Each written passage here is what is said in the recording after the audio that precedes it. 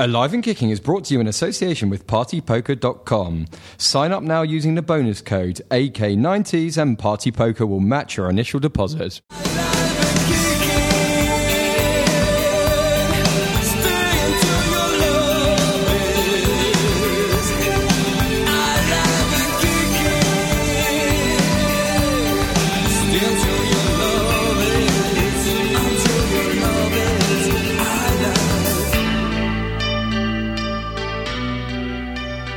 Welcome to Alive and Kicking, the 90s football podcast. The podcast that's more 90s than the Britpop battle between Roll With It and Country House.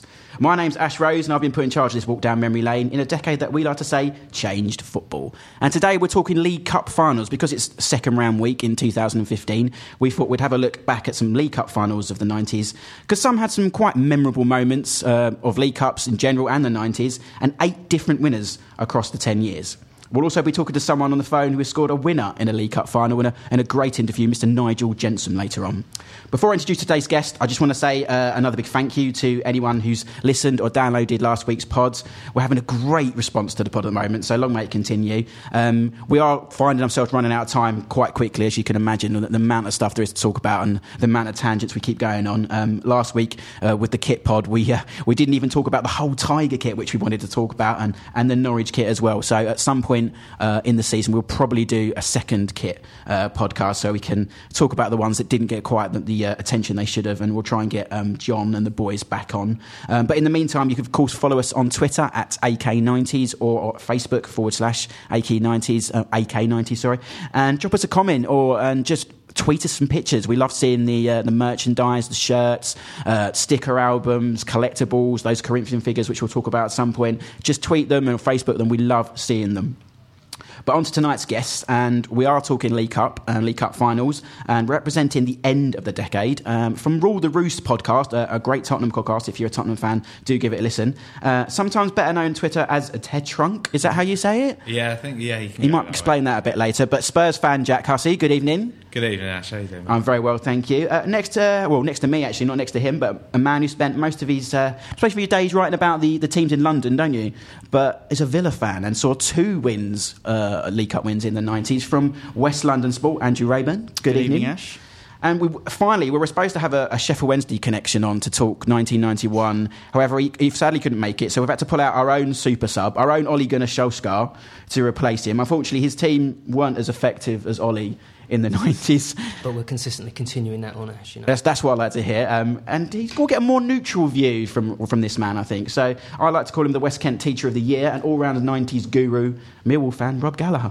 Good evening. Good evening, guys. Right, before we get on to League Cup and speak to Nigel, what I like to do, as we all know by now, is the 90s football CV. So I'm looking straight across at Jack, so I'm going to start with you. Sum up the 90s for Tottenham Hotspur. I would probably say, who okayed Pony as a kit maker? No, right, we're going to start on kits early on. That's some good ones. The purple ones. Yeah. Oh, don't get me wrong, the design, but I mean, you know, come on, it's easy fodder for the Arsenal fans and Chelsea, but they didn't really have They much did to shout about Southampton and West Ham's as well, in fairness, though. Yeah, well, I guess. But it's a good way to sum it up. Yeah, probably a way to lump it. I think a lot of Spurs fans look back to the 90s as being like this barren kind of wasteland that was just complete misery. But when you actually, what I was thinking about before this show, I was looking back at the 90s, I was thinking, it's actually pretty decent for Spurs, to be honest. FA Cup, League Cup, it's not bad. Yeah. Big signings. Jurgen Klinsmann. Yeah, Jurgen Klinsmann, the famous 5. Yeah, exactly. So, are one of those famous 5 your favourite club player from the 90s? Yeah, Teddy's got to be Teddy Sheringham, I think. That pretty much sums up Spurs in the 90s for me. He was that kind of mercurial talent that a lot of people kind of, lots of other people liked him. He was decent enough. He was never really quite up there, but he was close, knocking on the door, and I think that sort of summed up Spurs pretty nicely, really. Oh, he had a good 90s himself, didn't he? With England. After he left Spurs. Yeah. Although he did miss a penalty against Spurs on his debut, if I remember rightly. I think we talked about on week 1. And best 90s player overall for you? I don't know. There's quite a few. I think the one that just sticks out like naturally is probably the real Ronaldo, Ronaldo. It's the first time, it's the first time we've had him And I'm surprised because, I mean, he was phenomenal in the late 90s, wasn't he? I mean, that's what I was kind of thinking. Does he technically fall under a 90s player? But I think 98 is probably his peak. I'd say 98, and you know, withstanding what happened in the final, he owned that World Cup. Yeah, he did, and you know, he was immense, wasn't he? He was definitely probably one of the best strikers we've ever seen. Over to the Villa then. Sum up the Villa in the 90s. Oh, he's wearing a Villa kit. And a white kit as well. Yeah, and that was. Thought I'd get the best Villa shirt of the 90s on. Collymore wore that, didn't he? No, a little bit later. A little bit later than that one, I think. Oh no, maybe he did. No, he probably did actually. We'll tweet a picture of this Villa kit because he would have been around in the. Villa, I think, probably best summed up as the best of the rest, really, in the 90s. We were always sort of there or thereabouts, more so than we are now, and sort of top 6 finishes on a relatively regular basis, although we did have a couple of awful seasons, sort of early to mid-90s, where we flirted with relegation a couple of times. But, so top 6 finishes, League Cup wins. It was always, and ever since now, whenever there's been any season previews that you read, it's always like, you know, Villa are mentioned as the possible League Cup winners because we're just an afterthought. We're just like, oh yeah, the top 4 or 5 aren't going to take it seriously. Who's going to win? Oh yeah, it'll be Villa because they're like the best of the rest, aren't they? Okay, the last few years we haven't been, but certainly in the 90s and bleeding out into the early 2000s, that was kind of our role. But I miss it. I miss home games that we were almost certain to win because now we're not certain to win anything on any given Saturday.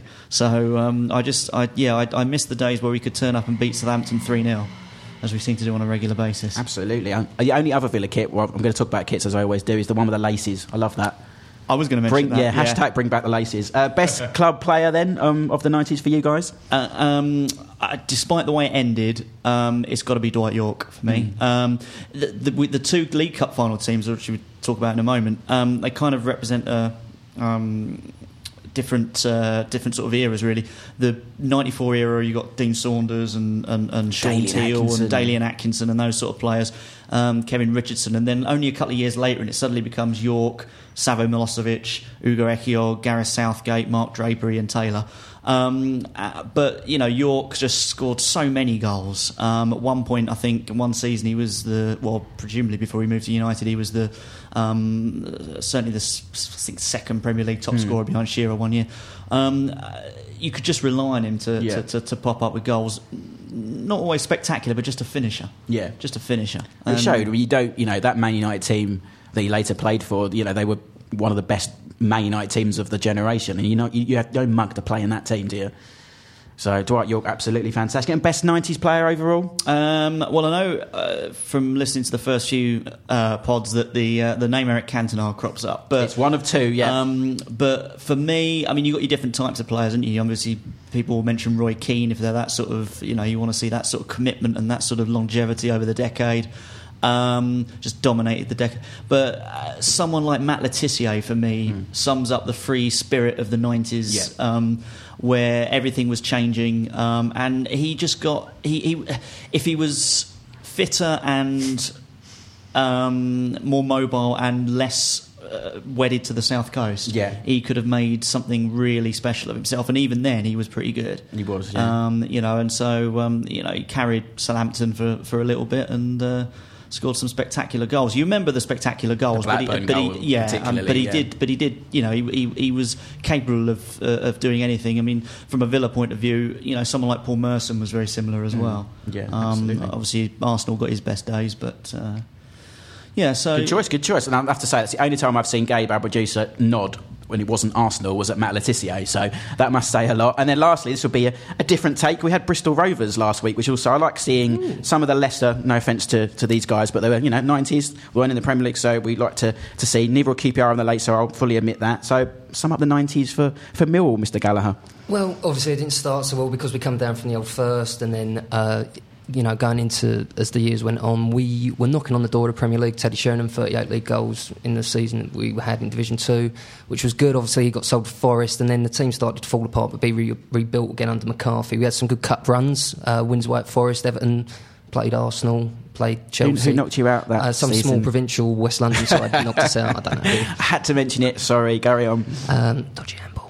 And then obviously faced with liquidation, the club was, I don't know, maybe allegedly mismanaged. And, we could have gone out of business, which would have been a shame, not for the rest of football, but for the 4 people who follow us in my family, definitely. And, but towards the end, there's just immense hope because we had some fantastic players coming through, Stephen Reid, Tim Cahill, Neil Harris, Paul Eiffel, to name a few. Richard Sadlier, unfortunately, retired from injury. But, we started to grow something. So it was a real mixed bag. Mixed bag, yeah. Best club player of the 90s then? I thought about it. There's so many. You could have Sheringham at the start. You could have Alex Ray, who's a fantastic player. Alex Ray, yeah. But it's got to be, for me, it's got to be Keith Stevens because... Rhino would put his head where most people wouldn't put their feet. Yeah. And, epitomised the spirit of the club. Not the best player, not the, a bit of a workhorse, really. And, that's it. And that epitomises the Millwall spirit. So... yeah. I wonder what he's doing now. We have to get him on the pod. It'd be a good chat to Keith Stevens. Best 90s player overall then? Oh, it's so hot. Has anyone mentioned Ali Dyer? No, they haven't. It was his birthday midweek, though. Oh, was it? Oh, okay. Yeah, so happy birthday to that one game appearance for 21 Southampton. again? Yeah, George Weah's alleged cousin. But go on, he didn't play for Millwall, but best 90s player? George Weah. George Weah.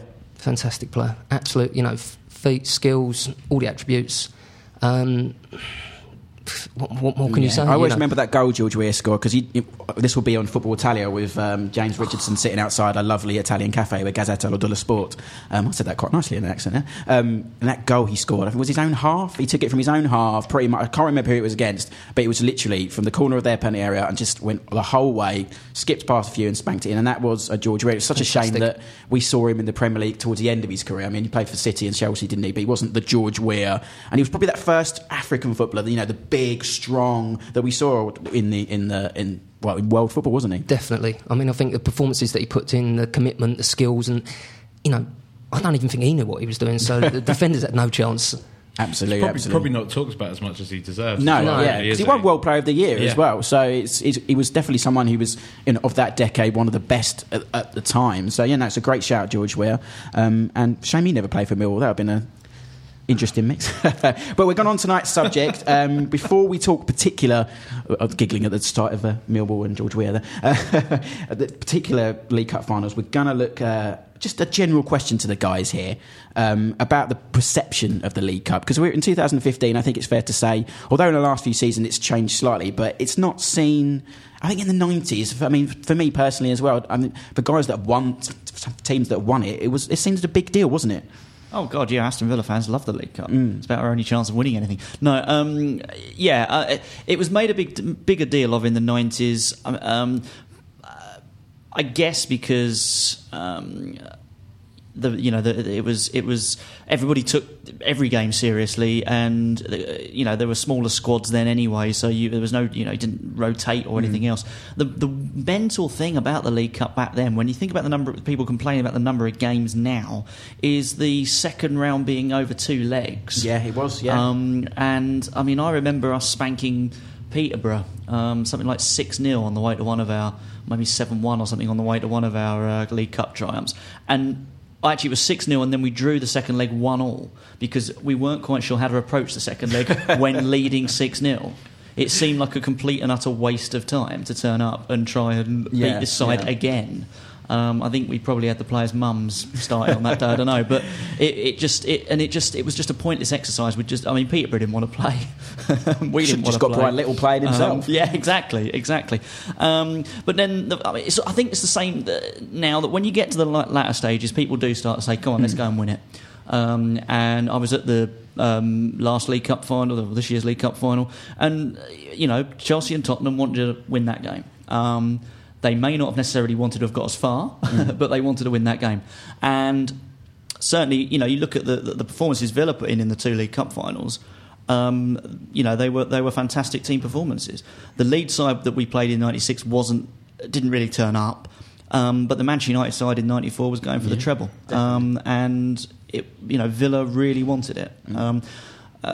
So yeah, it's I think where its place is now I'm not entirely sure, but certainly in the 90s, yeah, everybody wanted It's it. a big deal. Even in '99, I mean, for Spurs, I mean, there wasn't one a classic final, which we'll talk more about it later, but it was a trophy that people wanted to win. It's a trip to Wembley. I mean, I'm a big advocate of not playing the FA Cup semi-finals in these days at Wembley, but back then it was only one of your only two chances, wasn't it? Yeah, it was brilliant. It was a. It was one of our only shining lights in the 90s. I know I say that people said it was a pretty miserable time for Spurs, and that was the kind of thing that still it sticks out now. Even now that it's a day, like you say, it's a trip to Wembley and it's silverware. And I think that's something. How you're talking about the perception of it now, that it's still it's still overlooked massively. That people don't really put as much into winning silverware really anymore. And this is a point of much kind of consternation between supporters of the same clubs. You'll see Spurs fans fall into two camps of we should really be pushing for top four, we should be doing this, and you'll have some people come back and say, well, it's not actually success finishing in the top four, or whatever. It gives us money, you get to play in the Champions League, but what we're going to do in the Champions League really overall? Whereas winning a cup still is. That's your place in history, isn't it? So, well, it's that old fable. When you're old and if you're a footballer and you show your grandkids, what would you like to show them? A table that you're fourth place or a cup medal, which I think everyone in the game should want a cup medal. And for teams like Millwall and like QPR back, especially the end of the decade, it was always good to play teams which test ourselves and get a giant. You did it in the FA Cup, but it was always the League Cup as well. You'd always look forward to the draw, wouldn't you? Yeah, You'd have absolutely. Bigger teams and get a night out away somewhere, or have a big team down at the Den. And there's something about playing cup football midweek. It's fantastic. Under the floodlights, there's a special sort of atmosphere there, and you don't always get that every Saturday. I mean, you definitely don't get it down at Millwall, but if you get a big team down there, you certainly do, and it's fantastic. We had some big nights. We got the quarterfinals in I think 94, 95, and Fjordhoff for Swindon just absolutely tore us apart. But I was looking at the goals today from a lot of the cup finals. You can't tell me that cup didn't matter, because if you have a look at the way that the fans are celebrating and you look at the pure elation that's on the players' faces as they're scoring and collecting their trophies and their medals and things, they're loving it.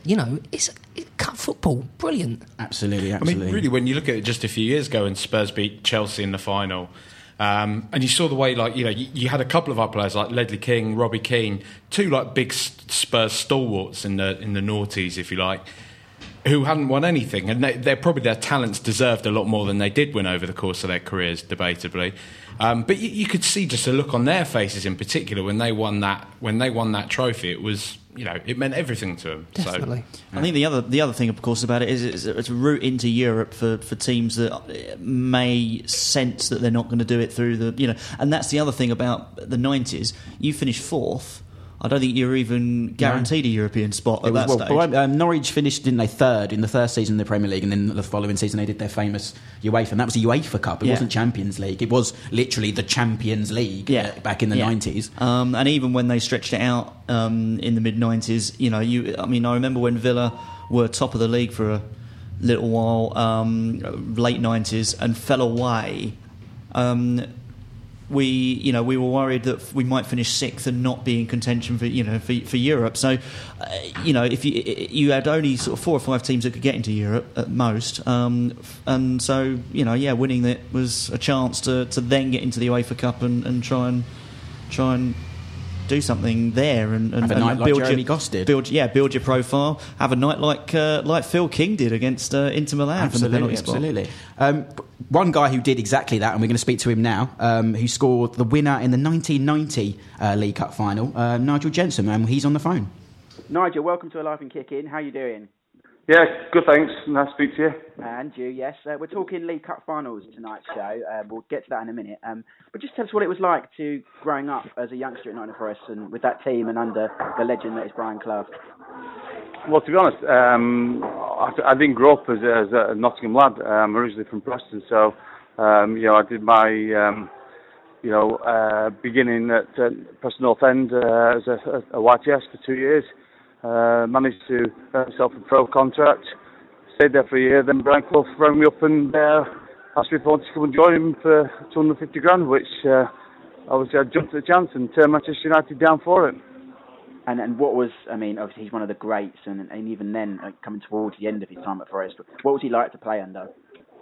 Well, he's by far my best manager I've played under. But the aura he had about him and the way he was unbelievable. And I count myself a very fortunate and lucky man that I played under him. Lots of people have said how good he was throughout the years, and I understand the reason why he was, and very successful manager, and it was a pleasure to play for him. Have you got any stories you can remember from him, some that stick out from what he was like? Well, there's lots of different memories, some good, some bad. I can remember once he punched me in the stomach for putting the ball behind the back of the goal. Like I said, people thought that, we didn't get on. We did get on, and I was just a young lad coming into a very successful team, and had success at a very young age, and he just tried to keep my feet on the floor, and he's someone that obviously I respected, and I had 4 great years there. Nottingham Forest is the club close to my heart. I coached in the academy there with under-15s, and my eldest son Charlie's just started a 2-year scholarship with them. So it's a fantastic football club. Brilliant. And that team, you mentioned it was great at the time. What players can you pick out that you liked playing with in that Forest team? There's what, Sevkin, sorry? There was lots of players, and it was a great Forest team at that time. And what sort of players do you remember playing with, and what they were like? Yeah, there's some fantastic players there. You look at the likes of Des Walker, who's played 80 odd times for England, possibly. Stuart Pearce, legend as he is. Nigel Clough was there. Roy Keane was there. Gary Parker. You're surrounded by fantastic players who played football the correct way. I thoroughly enjoyed my time there. Obviously in hindsight, I went to Sheffield Wednesday. Was it the right move? Possibly not, but obviously I don't regret going to Sheffield Wednesday. It just wasn't successful as I'd like to have been. Going to the cup final, then, what do you remember about the build-up to the 1990 final? Was it a massive sort of preparation going into that game? Not very low key, to be honest. It was Brian Clough was typical like that. It was the same ritual for many home games down in London. We came to the ground. We went down after a meal at Antonio's and travelled down the coast. Stayed in an ordinary hotel just off the M25, I think it was, M1, and went down as normal. Obviously got on the pitch and was raring to go, and we played the game, obviously winning the cup.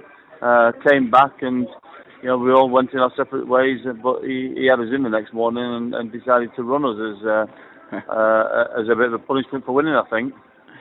Oh, brilliant. Typical Brian Clough. And the game itself, I remember it being quite a tight game. Obviously, you got the winner and the 1-0. What was it like, to see that go in the back of the net and to score at Wembley? Yeah, obviously, it wasn't followed the cup final. It was Nottingham Forest versus Oldham, who'd done fantastically very well to get there. So it wasn't exactly a classic, but, you can only be as good as what you put in front of you. And Oldham put up a really good fight. It was actually a typical un-Forest goal, really. It came from a goal kick, and Steve Sutton kicked it athlete onto Nigel. He got hold of it, turned it, and I ran past him, and he played me a through ball, clean through, and a bit disappointed I didn't put it in first time. I tried to bend it around the goalkeeper, and he made a great save, and it just fell to my feet, and managed to knock it into an empty goal right in front of the Forest fans, and the feeling was immense, and something that until you've done it, you can't really describe. I've got 2 boys that you try and tell them, but as you pass it on, you can't really. But it'll live with me till the day I die, and a very proud man. Do you think the League Cup back then was a much more bigger deal than it is sort of more in modern day football? Yeah, absolutely. Obviously, it was a trip to Wembley, and it was somewhere that everyone wanted to win. Everyone put the best teams out. There wasn't this squad rotation that there is nowadays. I do think that over the years it's been devalued a little bit, but I think actually now teams are starting to go back again to wanting to win it, because it is a piece of subway. You tell me that Brendan Rodgers doesn't want to win that. He doesn't want to win it. So maybe the likes of Manchester United, but I can remember a few years ago when they were struggling, and they weren't going to win the league or the FA Cup or the Champions League, and they played Manchester City, I think, in the semi-final, and they put the full squad out. So that was the trophy they won that year, and no one told me that they devalued it then. They wanted to win that tournament. So yes, it's still a big League Cup at the end of the day, and I'm very proud to have scored and to have won the trophy, and I look back at it with fond memories. Absolutely. And just quickly then, you mentioned Sheffield Wednesday didn't quite work out but did you play with some great players there too? You must have some good memories of Wednesday. Yeah, absolutely. I mean, it's a massive club, fantastic fan base. At the time, I thought I was going to. The McCreary's talk about me, obviously playing for the full England squad. I started the season off fantastically well. I think I was top goal scorer in the Premier League. I thought it was the right move, to play up front with David Hirst, who I think, to be honest, take his injuries out, would have been a top. Yeah, underrated really, David Hirst, wasn't he? Well, I don't think he was underrated. I just think that his career was played by obviously a few bad injuries, and on his day he was better than anybody. He was fantastic. Everyone remembers Shearer, and I played with Alan Shearer for the under-21s. But David is as good as he was. He had a terrific left foot. He was aggressive. What a lovely fella. And people like him, Chris Waddle, John Sheridan, Chris Woods, Carl Palmer. Again, you look at that dressing room that I played in. I was very fortunate to play with some absolute stars, and I've had a fantastic career. Maybe the move didn't work out as well as possible. I did have a bad car crash which sent me back a bit, but you don't have too many regrets in football. I managed to play for 20 years, and I've scored a win in a cup final representing my country. So it's a career that I'm very proud of, and I've played over probably 500 league and cup games and scored over 100 league goals. So I'm delighted with it, and I pass that on to my boys all the time, and hopefully one of those, if not both, can maybe follow in my footsteps and be even better than I was. Brilliant. Well, you should be very proud of it, and once again, well done for the cup final, and hopefully we'll see your boys playing and carrying the Jensen name on. That would be lovely. Brilliant. Thank you very much for your time. Okay, no problem at all. Thanks very much. Cheers out. Bye-bye. Bye. So that was Nigel Jensen there, who scored the winner in the 1990 League Cup final, which was called the Littlewoods Challenge Cup then. So it had a few names over the 90s. Do we remember the other names the Cup had in the 90s? Rumbelows was next. Correct. Next. Coca-Cola. Yes, we're almost there. And Worthington. Yes, that's it. 90s perfection. What I always remember as well about Coca-Cola especially was the advert they used to do in the newspapers before the final, where they have the two Coke cans decked out in the club colours, wherever they were playing. I always remember the Aston Villa Man United year, because Man United were in that Newton Heath half, and to see a Coke can that was kind of yellow and green was really bizarre, and even a claret and blue one was really bizarre. I've got the pictures are actually in my book, and we'll tweet them later. It was one of the great adverts of the 90s. But just looking back at some of the cup finals, we spoke to Nigel there about the Nottingham Forest win in 1990, and he shared some great memories of that, and Brian Clough. The following year, Sheffield Wednesday, they beat Man United 1-0 with a goal from John Sheridan and had Asda as their sponsor. Classic, absolute.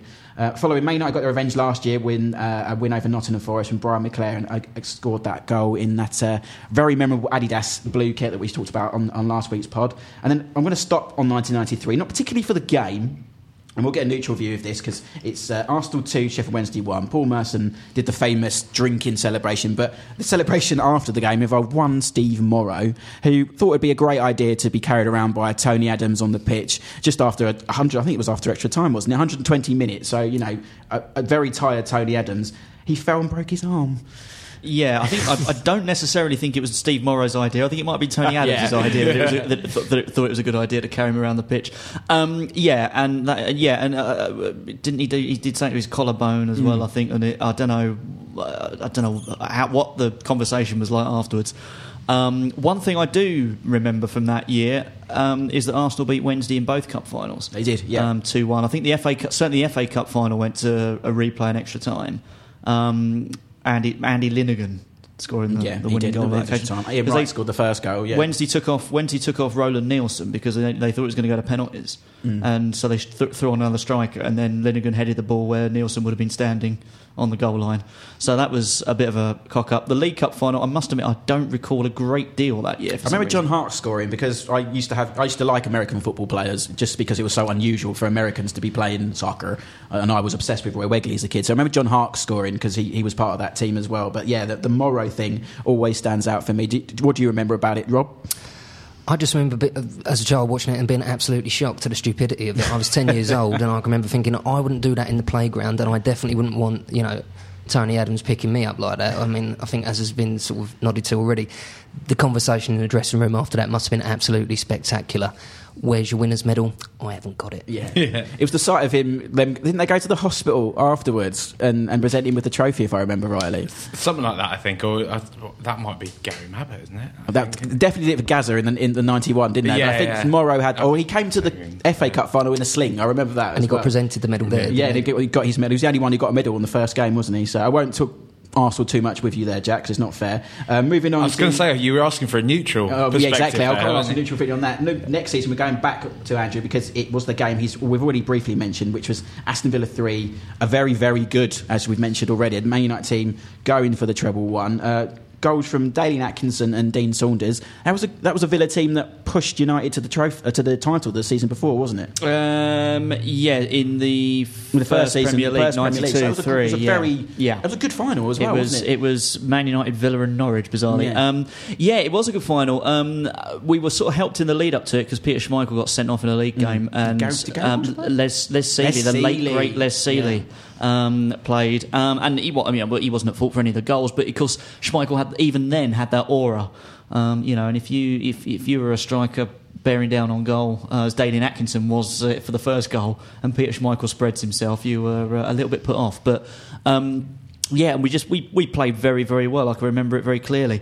Again, also helped by Andre Kanchelskis handling on the goal line. By that stage, we were 2-1 up. United got themselves back into the game, but so Dean Saunders, my first footballing hero, had the misfortune of interviewing him once when he was manager of Wrexham after they just lost a game at Eastbourne Borough. So he wasn't very best pleased then. But remember the good times. Remember the good times. Dalian Atkinson, always thought underrated. That goal of the season he scored against Wimbledon, I think, in the. Absolutely, yeah. Was that underrated, Dalian Atkinson? Absolutely, and young. I think it was that game rather than 96. Yeah, 94. Young Graham Fenton as well. Who was thrown in. You went to Blackburn. I think he was thrown in. Right at the deep end for a player who wasn't that experienced. So he did quite well. And you stopped him doing the treble, didn't you, as well? Yeah. Domestic treble at least. Yeah, they won. They beat Chelsea in the FA Cup final. Absolutely, yeah. Well, great memories there. Do you remember that game? Much at the start? I mean, I suppose for fans of that era, Man United were the team, weren't they, that we didn't want to win because they were dominant, like Liverpool were in the 80s. Man United just began then dominance, and I think we all, as neutral, supported Villa. It's fair to say in that final. Definitely, but I think at the same time you've got to appreciate that the team that Man United was starting to form there were absolutely, coming from fantastic. And as we said, what a fantastic result for Villa. Dalian Atkinson, as we were saying, massively underrated. Really good finish for the first goal. I think by the time Kanchelskis got sent off, what was that, 90th minute or something? It's game over, isn't it? Yeah, absolutely. Yeah. I think what stands out for me as well when you kind of look back at the 90s and you look at a team like Villa, I think it's almost kind of burnt into me a little bit now that I still kind of I still see Villa as being like that kind of like massive club in a way that they're not so they're not, no offence or anything, but it's more so there's still always that team that carries that like subconscious threat to me because of what a big side they were. They came second, like you say, in the inaugural Premier League season, and they won the League Cup twice. I think obviously as well. It's only the last 4 years or so that we've been sort of down at heel. So we had top 6 finishes under Martin O'Neill and stuff. So I think to say we're best of the. It's always kind of the best of the rest. You get the top 4 or 5 out of the way, and then you start to look at us, Everton, and other teams, and go, they could do something if they put their mind to it. We'll go back to Villa slightly in a minute. Just in between Villa's 2 wins was the 95 final where Liverpool beat Bolton 2-1. I remember Steve McManaman having an absolute blinder that day as well, and a young Alan Thompson scoring for Bolton. But we won't go too much Villa again. But again, the next 1996, that final, completely different, where, as you said earlier, and a Leeds fan on Twitter actually said to me earlier, Vic Sagna, who will no doubt be on the pod later in the season, that his team didn't turn up, and Thomas Brolin, the new big signing that Leeds, was sitting on the bench, and they started Andy Gray instead. Not the Sky pundit for those. No, an ex-Villa player. No, and you're right. They didn't turn up. It was a little bit more comfortable. And it was a different Villa team, despite the fact that there were a few survivors in there, but Paul McGrath notably, but Mark Bosnich, but a new team, under a different manager. 2 years later, and we won the cup, the League Cup again. So I think it was just partly getting into a tradition that we thought, and then nearly 20 years later, we've not won anything since. I'm going to go back to Brolin just because I love talking about Thomas Brolin because he was such a 90s kind of staple hold that didn't really work out for Leeds, and later on was mocked for being overweight. But do you remember I remember when Thomas Brolin, it was such a massive deal when Thomas Brolin signed for Leeds, wasn't it? He'd performed so well against England, didn't he? In Euro 92. You know, and he burst onto the scene, and unfortunately by the time he finished his time in England, he was bursting out of his trousers at Crystal Palace. So. And now sells vacuum cleaners. Does he? Yeah. He went on to be a goalkeeper in Sweden. He did, yeah. No, now he's a vacuum cleaner. So of the two Villa wins, just lastly on Villa here, was that the better one, do you think, or do you go hard back to the main one? I think we look at the 96 one as satisfactory. Obviously, you win a trophy, and it was a convincing win. And Savo Milosevic's goal was a terrific one. He didn't fulfil his promise, and then ended up being booted out of the club after spitting at one of his own fans. Milosevic's goal was great, but for just an enjoyment of the day and there's the result, and just who Man United were, as we mentioned earlier, and what that meant. That is the big one, the 94 one. Cool, good stuff. Two more finals that happened before we'll switch attention to Tottenham at the end of the decade was the 97 final, which Leicester won after extra time over poor old Middlesbrough, of course, lost both finals and got relegated that year, and poor old Juninho was crying on the pitch, which we spoke about in the first pod, and actually blamed Brian Deane for making him cry, so apologies again to that for Brian. It didn't end there for Middlesbrough because they lost the following year as well to Chelsea 2-0 with Sinclair and Di Matteo, and then 1999, the last final of the decade. I'm going to go over to Jack because it was glory Tottenham Hotspur, wasn't it? It was after a barren spell since '91. We finally brought a bit of silverware back to White Hart Lane. I can remember actually this was a game that at the time I actually listened to on the radio. It reminds me of I didn't have Sky TV at the time, and I hardly had any mates that even supported Spurs, let alone mates that had Sky as well. So I remember being sat upstairs listening to every moment of it on the radio and hearing how it unfolded. But still, even though I was just listening to it, forming probably a lifelong hatred of Robbie Savage as a result of that was cup his final. Scuffle with Justin Edinburgh, wasn't it? That led to the red card. Yeah. I mean, Justin Edinburgh, he was always a bit of a live wire anyway, wasn't he? I mean, you can't really probably fully blame Robbie Savage for that, but he did enough throughout the course of the game, Robbie, to that. But yeah, no, it was. I can just remember the nerves even then, setting me up for a lifetime as being a Spurs fan. Of we probably should be winning this, but it's still on the wire. But coming through with Alan Nilsson with his glorious diving header. And what are your memories of that Tottenham team? Because that was the George Graham Tottenham team, wasn't it? Which obviously caused controversy when he arrived at the club, being an ex-Arsenal man. It was more, other than Ginola, obviously, it was more industrial.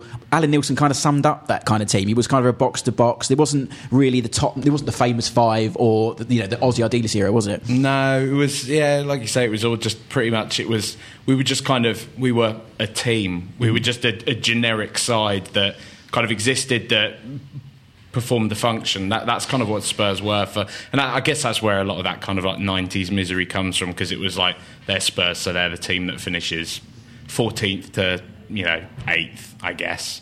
But and it also, I guess, it stands out that it was one of the few trophies that he who shall not be named won. For his boyhood club. Absolutely, yeah. George Graham, he did a good job as well. George Graham. I'm going to talk about David Ginola slightly as well, because David Ginola that season, he won Player of the Year. I say it all the time, but despite Man United win the treble, but it was such an astounding year, wasn't it? And that goal against Barnsley. What do you remember? Is he one of your heroes? Growing up, would he be saying you're one of your best Spurs 11s, David Ginola? Probably not. I think just about nowadays, if I was to be coldly, mechanical about it, I'd say probably Gareth Bale's just taken his place as one of the best players that Spurs have played in that position. But, Ginola, for everything that he brought to the team, like you say, through such a cold kind of era for Spurs, having that kind of star quality about him was just, it was probably that first kind of like crowd kind of pleasing player that we'd had since maybe even Klinsmann, I guess. Yeah, absolutely. Well, I'm going to leave we're running out of time already, as we always do on the pod. But because he's not the neutral here, I'm going to leave the last word to Rob. Of those finals, so we're looking at kind of 9 finals there. What one sticks out for you most? If you think 90s League Cup finals, is there one that sticks out the most for you? There's a couple, and it's for a couple of reasons. I think it was the 1991 where Sheffield Wednesday won, and the cup was presented by the Rumbelows Employee of the Year. For me, I never made it as a professional footballer, but if I knew that Jane from Rumbelows in Welling was going to give out the trophy, I would have buckled down so much harder. Whatever happened to Rumbelows? I don't know. It's a shame. It's the same way as Radio Rentals. Yeah, it did, didn't they? And you said there were two. What's the other one that stands out for you? I think really just Savo Milosevic's goal in the 3-0 win over Leeds was just absolute perler. Fantastic. I mean, being a Millwall fan, not really too keen on Leeds. And so, seeing them get stuffed 3-0 on a scorcher like that. I mean, even Ian Taylor's second was pretty good. Well taken on the volley, left foot as well. So, I think Jane from Rumbelows and Leeds winning 3-0. Jan from Rumbelows, if you're listening, you are very much part of Alive and Kicking and the 90s podcast. Well, that's all we've got time for. Unbelievable. Yes, we've run out of time again. Thank you, Jack, for Tottenham Memories. Thank you, Rob, and thank you, Villa fan. Who have you got on the back of that shirt? I just noticed there's someone on the back of it. Go on, stand up. Oh dear, this will be good. This will be good for a laugh. Ooh, it's Dion Dublin. Mr. Holmes under the hammer. Brilliant. And on that note, I will bid you farewell. Next week we'll be talking transfers as it's deadline week. So please join us then. But until then, keep it 90s. This podcast is a West 12 Media and Burble Media production.